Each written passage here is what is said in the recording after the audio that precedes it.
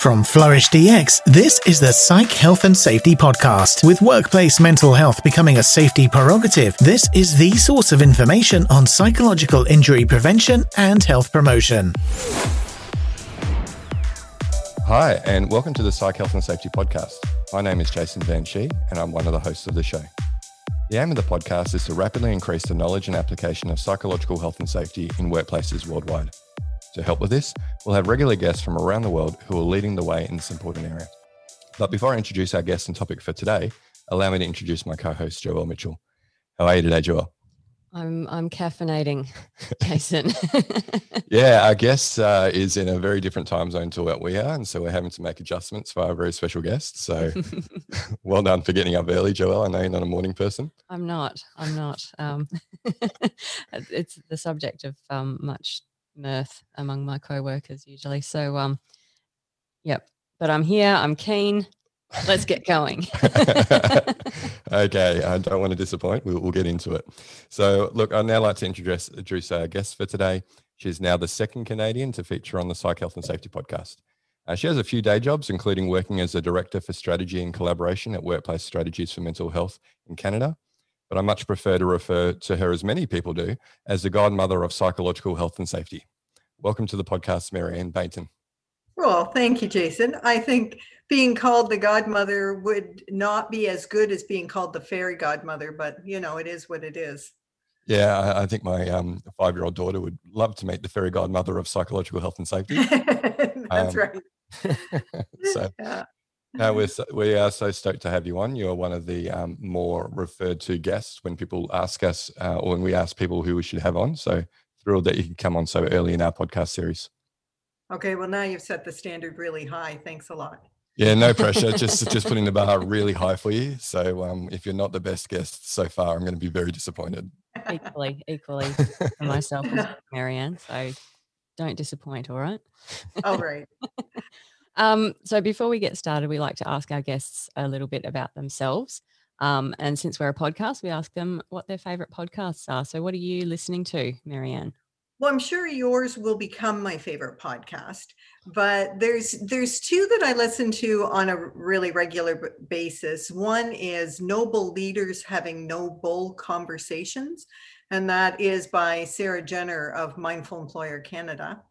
And the other one is Brene Brown's Unlocked podcast that I quite enjoy, her and her guests. So those are the ones that I listen to usually while I'm getting dressed or undressed.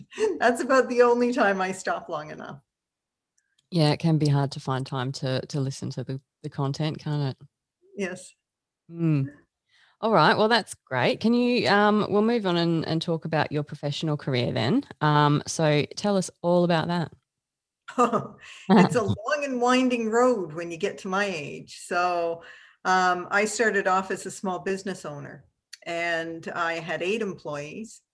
4 of them had a diagnosis of a mental illness. But I was so ignorant, I was still in my 20s, that I didn't really understand even what a mental illness was. And these individuals were very competent professionals. And so all I did, because of my age and because of my ignorance, was to say, what do you need from me to do your job? And they told me, and that seemed like it worked just fine. I was able to sell that business, go back to school, and get my master's in social work. So then I'm asked to go for a job at the Canadian Mental Health Association. And I realized that people didn't understand that you could ask someone with a mental illness what they need. It seemed like such an obvious thing to do. And quite frankly, most of my career was built on asking people questions. So I went from developing the Mental Health Works program for the Canadian Mental Health Association to what is now the Director of Collaboration and Strategy with Workplace Strategies for Mental Health. And in and around all of this, I also was the co-chair of the technical committee for the National Standard of Canada on Psychological Health and Safety in the Workplace. And so I've had lots of opportunity to be involved with the issues of disability, with the issues of management, and with the issues of mental health. Wonderful, thank you. And it sounds like what you're saying there is similar to what we've heard from a number of our guests around the importance of consulting with the workforce about, what are their experiences, and that really they're the best placed people to tell us what it is that they need to be able to support them to work in a safe and healthy way. Right. I think the challenge is that with the stigma around mental health, people think, well, if you have depression or anxiety, how would you know what would work? And yet it really is about helping somebody to be successful in the workplace, rather than what a lot of people think accommodation is, which is asking less of people. Mm-hmm. There's lots of ways to help people stay contributing, stay productive, which is better for their mental health than putting them in a corner and saying, well, I'm a caring person, so I expect nothing from you. Yeah, that need to be contributing and useful and doing something meaningful, is absolutely vital to the mental health. Yes, and it's actually described by some individuals that when you're in a workplace where you are removed from the distractions of your own repetitive negative thoughts, which is depression, or your own repetitive worry or fear, which is anxiety, and you focus on a job that you know how to do well, that it's a refuge. It's a refuge from the mental illness. It's a refuge from the stress of everyday life. And it actually can be the best place for recovery. Yeah, absolutely. That's the recovery at work piece that's so important. Yeah. Yeah, so you obviously are on the technical committee for the development of the national standard in Canada. We did have Sapna Mahajan on episode 4, who also was involved in the development of that. So in your own words, tell us a bit about the history of the standard and your involvement with it. Okay, so I'll tell it to you the way I tell it to most people. A doctor, a lawyer, and a social worker walked into a bar. This is a true story. They sat down, they ordered beer, and the lawyer said, people are getting hit with lawsuits about having an unsafe workplace that is causing mental harm. And they're trying to figure out, well, what do I do to prevent this? And the doctor said, patients are going off work on stress leave. They're getting treated, but they go back to the workplace and their symptoms just happen all over again, sometimes within hours of getting back to work. Mm-hmm. And the social worker said, well, how does that make you feel? And they slapped her. No, that part. The social worker said, the problem is that people don't understand that there is a good business model to be a mentally healthy workplace and a productive one. They think it's a trade-off. You can have one or the other. And if they understood how, then they probably would be much more inclined to do it. And the doctor in this case was Dr. Ian Arnold, who at the time was the chair of the Workforce Advisory Committee with the Mental Health Commission of Canada. And the lawyer was Dr. Martin Shane, who is an academic lawyer, but also is really an expert in workplace mental health in his own right. And I was the social worker. And from there, we said, we have this resource, because both Martin and Ian had been involved with it, called Guarding Minds at Work, which is free to anybody in the world. And it's a way to assess psychosocial factors, right? To assess psychological health and safety. And what we said is the time is right now, because before that time, the cost for employers to be able to assess and then address psychological health and safety would have been so exorbitant as to make it impossible, an impossible burden on a workplace. So we said, since the resource is free, let's find out if people have an appetite to create a standard that is consensus-based, that it's created not for any one interest group. I know at the time, the company that is Canada Life said, if you want, we'll pay for the standard. We said, well, thank you very much. That's very generous of you, but people may not feel as confident in a standard paid for by one particular organization.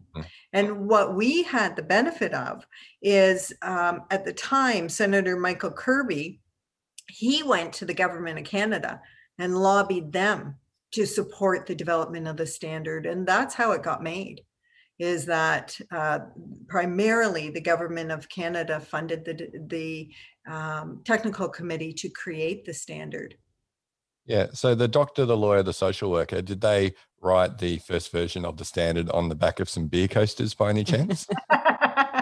Yeah, actually, that's not that far from the truth. But we got together with a lot of our colleagues who also were interested in this, and there were several sort of meetings before we ever got to the place of doing a standard. And Ian and I, so Dr. Arnold and I, we even went to the Standards Council of Canada to say, if this were to become international, what do we have to do? And we actually created it with the future in mind, that maybe one day we'd have an international standard for psychological health and safety. Yeah, and we'll talk about ISO 45003 and the contribution of Canada to that in a little bit in this podcast. The reason I bring up the beer coaster idea is apparently that's how the management standard in the UK was actually first drafted. There you go. Very, very kind of British kind of way to do it. My big takeaway from this, and we've got the data point from Peter as well, is that we just need to spend more time in bars, really, because that's where brilliant ideas emerge. Yeah. This whole no alcohol at work thing. Killing creativity. As a software development company, we did have to introduce Joelle to a concept called Ballmer's Peak. You can Google it if you're not sure what that is. I will check it out. I don't know what it is. So it was, for most people that were involved with the development of the standard, it really was a work of passion that all of us at some point in our careers saw people suffer in the workplace needlessly because other people didn't understand, or because people were put in positions of leadership without any skill set to lead in a safe way. And so we really felt strongly about what we were doing. Somebody came to me and said, well, why is Canada doing this? Like, you guys have better laws than most workplaces anyway. So what does it matter? But it's, unless we're looking at continual improvement all the time, we would all say, well, I'm better than you, so I'm not going to bother. But something that I mentioned to Jason earlier is that we were very inspired by a lot of the work out of Australia. We felt that there was some really great things coming out of there, and we looked at it to inspire and help guide us. Yeah, I think a little bit of competition goes a good way. So I think UK, Australia, Canada, definitely probably three of the leading countries, all from the Commonwealth in this space. I definitely see the National Standard of Canada probably being the most widely used standard. In fact, we have large organisations here in Australia, rather than adopting the local guidelines, they're actually using the National Standard from Canada. So you are having international impact with that standard. It's not just being used by Canadians, obviously. I think Sapna mentioned it had been downloaded 65,000 times or something like that to date. So it's amazing. It is. It's wonderful that they were able to also make it free. Yeah, absolutely. You know? And that's what at Workplace Strategies, everything we put out is free to everyone in both English and French. And part of the thought process for this came from somebody who's actually an actuary. And he said, well, if they say they don't have enough research, they don't have the resources, they don't have, the information that they need to have a psychologically safe workplace, let's take away all those excuses by giving it to them at no cost. Yeah, I think the International Organization for Standardization could probably learn a thing or two from Canada. We had to pay just to access their draft. So maybe making it free is what they need to look at. But tell us then, there's so many companies that are using it, but is the standard always the best thing to use? Well, it's an interesting question, Jason, because my answer is no. It's not always the best. And people go, oh, it's the gold standard. How could you say that? But the thing is that the standard is best practice. It's a very high threshold to meet. And it should be aspirational. That's what organizations want to aspire to. But it can be used as an excuse to do nothing at all. Because it's either we're going to put all these resources into doing the entire project or we're not going to start.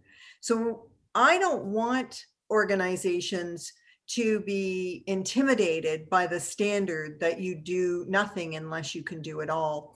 It takes a fair amount, if you're really going to comply with the standard, it takes a fair amount of paperwork, it takes a fair amount of process to get it done. It also takes time and it takes money. And if you don't have a budget for it, if you don't have the time to devote to it, again, that's a reason to not start. What I say is that, especially for small businesses, that the standard can be a reference point for you to say, let's see what we might not have thought about yet. Let's see what we could still do. But to actually complete the whole thing, it becomes check boxes and just a series of activities rather than actually changing what psychological health and safety in the workplace is. And that is how we treat each other. That's what it is. And so the only way that the standard is successful is following the tenet, one of the principles of it, which is you need to engage the employees meaningfully from the very beginning. In other words, asking them, what does psychological health and safety mean to you? What would need to be different for you to feel safe to speak up about concerns, for you to feel that you're motivated and you're energized about coming into work?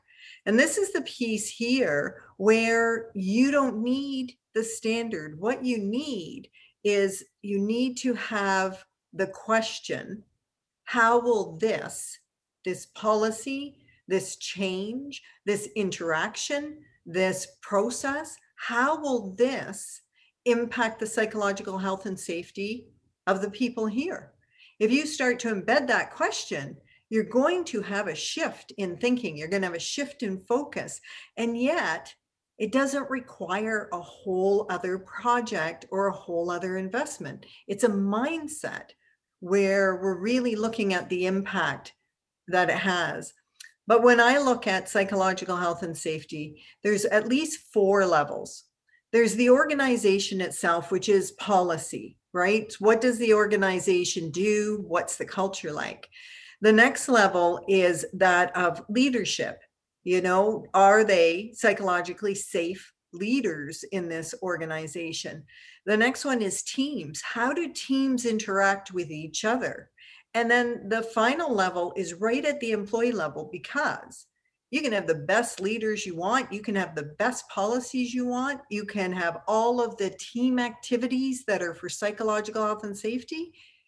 But if the employees treat each other poorly, you'll never have a psychologically healthy and safe workplace. And what you need to do is start somewhere and understand the big picture, which the standard gives to you, but start somewhere, anywhere that aligns with what you're doing anyways. And when I say that, I mean, if you are an organization where the only strategic goal this year is to increase sales, you, as the person who's interested in psychological health and safety, are not likely going to convince the powers that be to invest this time and energy in psychological health and safety. But what if what you're suggesting actually is in support of their goal, of their objectives? So I know from the research that emotional intelligence has a direct correlation to sales figures. And so I would suggest, why don't we work to improve the emotional intelligence of your staff, the sales staff and their managers, in order to help you meet your goal of increasing sales? Now, I know it's going to improve psychological health and safety, but I also know that it's something that will serve their needs right now, and they're much more likely to commit to it. Yeah, no, that's great advice, Marianne. We had similar advice from Wade Needham in episode 2, who does, do a lot of work at board level or convincing the executive about the need to do health and safety properly. And, it's all about understanding what are their motivations, how are we speaking their language in order for them to make a change. Yes. Trying to convince them of yours. And you tell a busy, overwhelmed executive who's worried about the sustainability of the organization that they should think about this other idea that you're passionate about. It's a tough sell.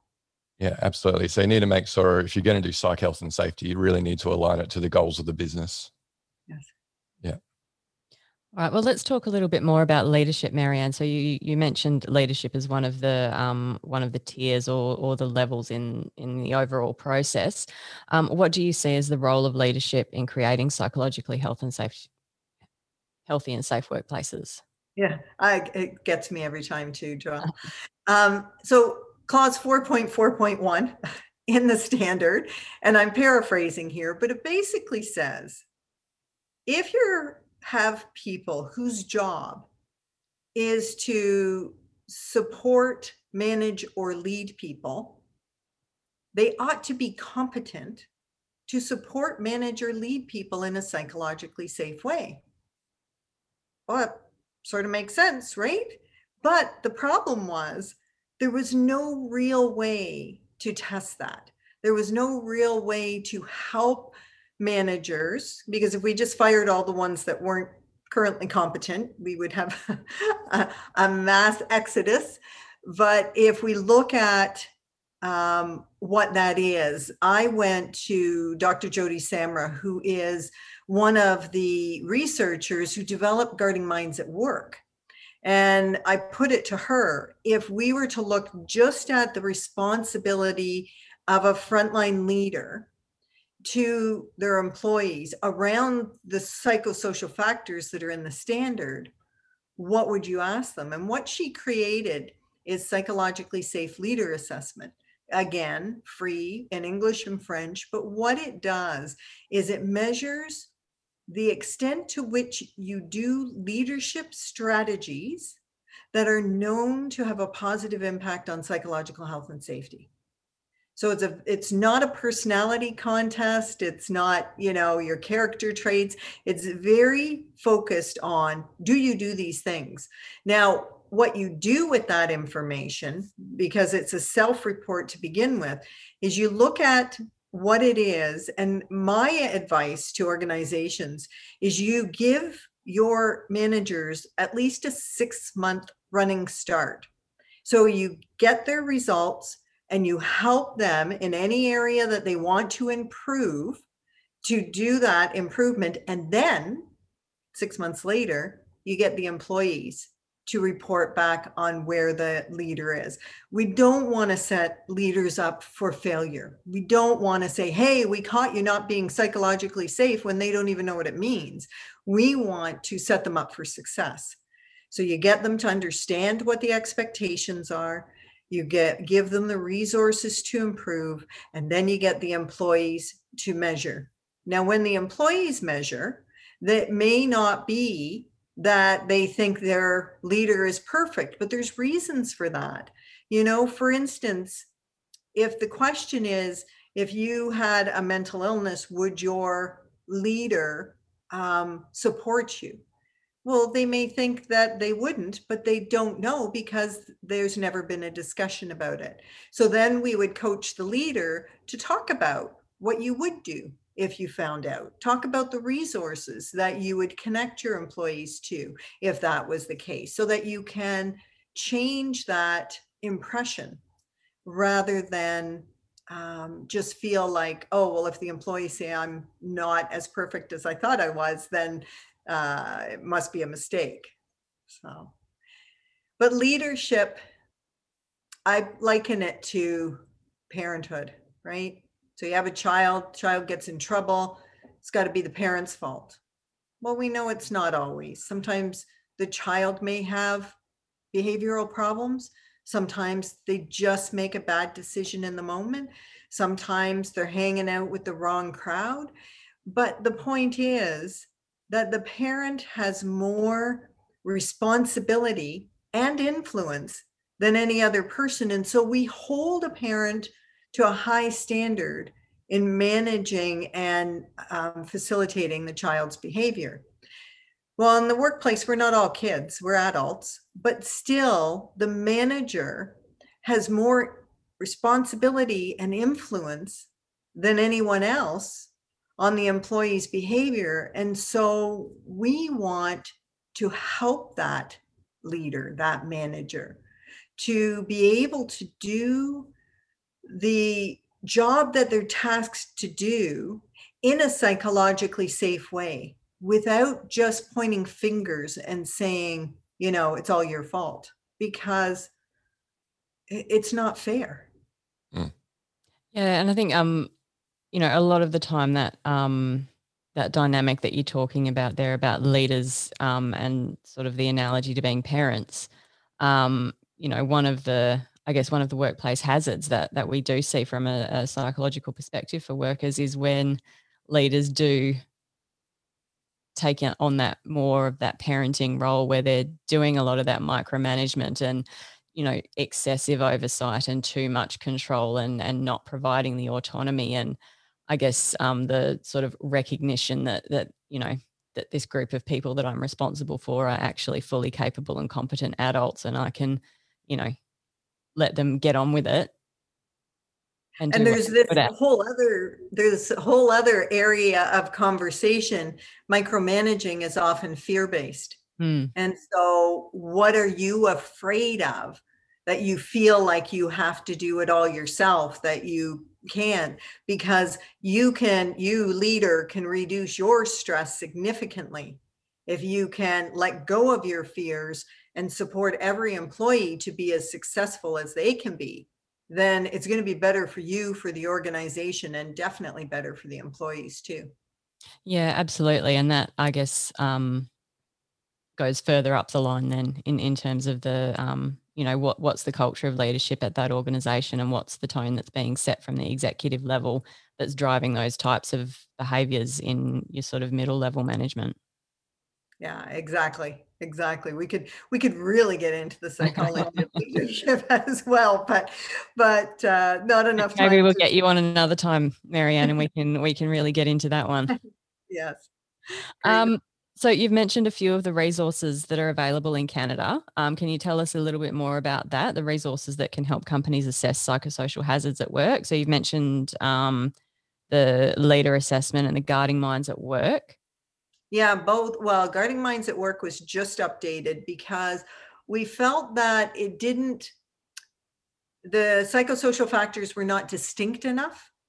There is overlap anyways, it's just the way it is, but we tried to make them more distinct. But we also added things like burnout and vicarious trauma and inclusivity or stigma, so that it really covers a broader range of issues.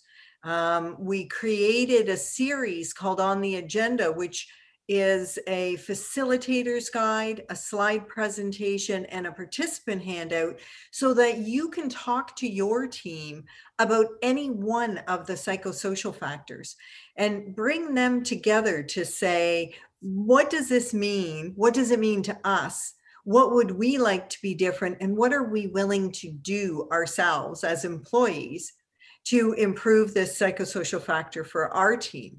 And so that's all available. Psychologically safe leader assessment, we're working on improving that as well. It will be released probably this fall. But even as it is now, for any leader who just isn't sure what they should do, to take that anonymously, confidentially, just yourself, take the assessment, then you can look at it and go, oh, okay, here's some things that I could do differently or do more often or do better. And you can be on your way. We're working right now on an emotional intelligence assessment. There's lots of them that are out there that are free, but ours will be directly linked so that every single statement gives you a resource to help you improve that area of emotional intelligence. So whether it's about self-awareness or self-management, or it's about relationships or social awareness, and can help you there. I'll just say one more. There's a place on our website that's got assessment tools and workshops. And there's workshops on things like implicit bias, leveraging team wisdom, where you bring the team together so they start to problem solve together more effectively. We have one, learning to recharge, where you bring your team together to think about when their energy is low, what kind of activity would help them. And so you take them through different types of activities so that they can explore and choose what's going to work for them. But yeah, there's so much. And so my feeling is that what's on Workplace Strategies for Mental Health, if you don't find it there, then email me through Contact Us, because it probably is there, and you just because there's so much, you couldn't find it. That's amazing, Marianne. That sounds like a really valuable trove of treasure there for people to go and dig around in and see what's going to be good for them. Can you tell us whereabouts we can access that? So the website is workplacestrategiesformentalhealth.com, and it's there. You don't even have to sign in. You can create a profile so you can bookmark and place comments and do things like that, but you don't even have to do that. Everything's free for you to download without registering or doing anything. Fantastic. Yeah, sounds like an amazing resource. So in many ways, we see Canada as almost world leaders up there, obviously with Australia and the UK. I still put Canada slightly ahead. But what are some of the challenges that still need to be addressed in Canada in relation to psychological health and safety? Well, here's something strange is that one day I was just thinking, I wonder if I'm responsible for the pandemic, because I wished that more employers in Canada and around the world really understood that if you support psychological health and safety, what you're doing is you're maximizing the energy, the focus, the motivation of all your employees. So if we do it, we don't need to do it just for people who may be unwell, although it's really protective for them, but for everybody. If we maximize their energy at work, it's such a benefit for employers. And during this pandemic, many more of them get it. They're suddenly calling all the time. Can you talk to my employees about resilience, about managing their stress, about mental health while they're working, about how they deal with all of this? It existed before, but it's suddenly much more obvious. So I think that our issue was always that some employers didn't see it as beneficial for them, that it was a feel-good, nice to have, rather than something that really contributed to organizational excellence. And here in Canada, at least, there's been a significant awakening to that fact. So, yeah, Marianne, I think on LinkedIn you said that you were holding yourself responsible for the pandemic. I said I'm pretty sure as a guy who ate a bat that started the whole thing. So don't blame yourself. But like yourself, we definitely see here in Australia as well that the pandemic has probably brought forward our agenda around psychological health and safety a good 3 to 5 years because of this intense focus on mental health. We always have topics that we still want to cover. Trust is a big one. Authenticity, but again, the pandemic's helped with that. Some people never saw their boss as a human until their children and their dogs and everything's going on all around them, and you realize, yeah, they're just a person too. So that authenticity got shut off in the workplace and now is being turned back on. And that aids psychological health and safety. Not oversharing, not being inappropriate, but being authentic and trustworthy is such an important concept. And I think we'll be exploring that a little more going forward. Mm-hmm. Yeah, great. So are there any other challenges that still need to be addressed? I think it's one of those things like occupational health and safety, it's never going to be done. It's going to be continual improvement. And that's as it should be, that it's something that is iterative and not a one and done. And so, yes, there'll be lots more to improve as we go forward. Yeah, I'm looking forward to many companies adopting things like the global standard and the Canadian standard and developing lots of case studies about how do you do this well and what are the implications for employee mental health or productivity or engagement or whatever the driver of the business is. Well, and that's where the research is going to go, right? Is to really make the business case for why this is the right business decision. Yeah, that's terrific. Just briefly, we didn't have it on the agenda, but how do you think the Canadian standard differs or works with, say, the ISO 45003 standard that's in draft format at the moment and hopefully imminent release? We're the full meal deal when it comes to psychological health and safety, and they're the happy meal. So it's really just no the difference. No.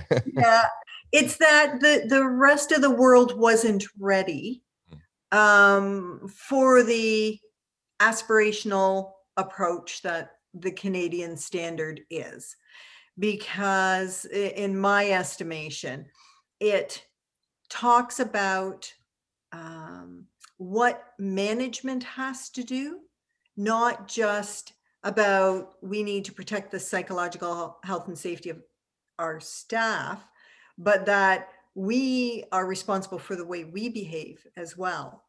And the unions in the Canadian standard, and the unions are also responsible to behave in a psychologically healthy and safe way.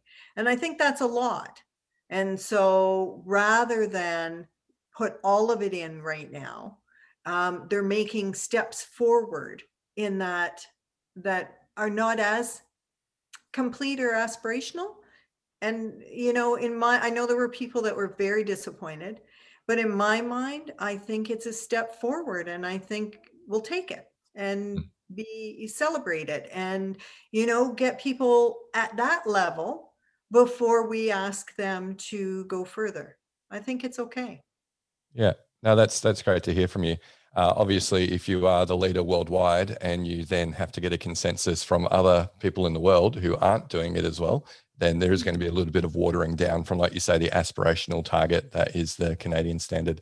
But obviously the Canadian standard had a huge influence on the development of the ISO 45003 standard. So it's very apparent. And we had pushback on our standard too.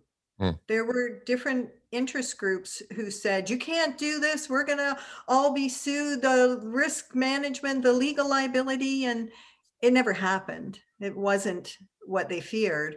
And many now have seen the benefit. But we sent it out for public review, and we had 866 comments. And our job is to read every single comment and then decide whether to incorporate it or vote on saying, no, we're not going to. So it was a lot of work, but it made it way better, by having that input and having people think about unintended consequences as well as possible missed opportunities. And so I came away from that process really feeling good about the consensus process that led to the standard. Yeah, we have Ian Firth from Safe Work New South Wales, who will be on the following episode after this one. We've actually recorded with him already. He and Safe Work New South Wales have released a draft code of practice for psychological health at work, particularly for their state. It's industry agnostic. But yeah, they've gone through that consultation phase themselves, and they found, heaps of ways to sharpen, I guess, what they were doing and make it more applicable for industry. And that's what you want at the end of the day. You want their buy-in, so they're actually going to use it. Exactly. That's exactly right. Because if it's not going to be used, then it's of no value at all. Mm-hmm. All right, Marianne, do you have parting words of wisdom that you would like to share for professionals who would like to work in this field of psychological health and safety? That it's a very broad field. I mean, you can be a statistician collecting data and analyzing it. You can be someone who's looking at HR practices. You could be somebody who's working with leaders. You could be somebody who is engaging with frontline employees. So it's a very broad field. Those of us who are in it consider ourselves to be very fortunate that we love our work. But here's the but. Is that our passion sometimes can make us hypocrites, meaning we espouse psychological health and safety, and many of us are workaholics with poor boundaries and can push ourselves to the point of burnout. So if you're thinking about going into it, please, in parallel, be thinking about developing healthy habits for yourself so that you're not a hypocrite, that you walk your own talk. Yeah, really important points there. And I think our conversation with Dia Day around vicarious trauma went to that a little bit and sort of spoke to, as psychologists, we get trained in, professional practice to help us set those boundaries and do that self-care. And that's, sort of part of the processes that we're expected to follow as professionals. But outside of that psychology discipline, those practices aren't necessarily taught to people like HR practitioners or OHS professionals who might also be working in this field. So that's definitely an area of professional development. In saying that, though, I see many psychologists often being like the mechanic who has a car that doesn't run. Yeah, well, that's it. We don't necessarily practice what we preach, but at least we get taught about what we're supposed to do. So, yeah. So wise words, Marianne. And I'm very fortunate that my wife helps me to keep the boundaries with a young family. And we do have regular meals around the table at night, and we have a huge sporting agenda over the weekend, as Joelle knows all about. So, yeah. No, I don't have a sporting agenda. No, I just hear about Jason's sporting agenda. I come to work on Monday for a break. So, yeah, it is. It is all about that. What's the balance? What does life mean? Because if life means only work, then it's a house of cards that could collapse at any moment. And so it's important to have those other things in your life that matter. Yeah, absolutely. So, Marianne, that has been a fantastic conversation. We'd love to pick up the conversation at a later stage, maybe later in the year. Maybe you guys have all been vaccinated by that point in time, and there's no more COVID like that we have to worry about, and we can have a brighter conversation. Maybe ISO has been released at that stage, and we've seen early adopters pick it up and start to apply it as well. But maybe we could even have Marianne here in the studio with us. Wouldn't that be amazing? Yes. I'm there. Yes. Yeah, our Premier Mark McGowan will probably prevent that from happening for a while yet. But. Well, if she's vaccinated. Yeah, possibly. Yeah, we won't hold our breath. But Marianne, it's been a terrific conversation. You did not disappoint, I can tell you that. So thank you so much for coming on. Lived up to the hype. Congratulations. Thanks. It was a pleasure to meet and speak with both of you. So thank you very much. Terrific. So that's it. Audience, thanks so much for tuning in to that conversation.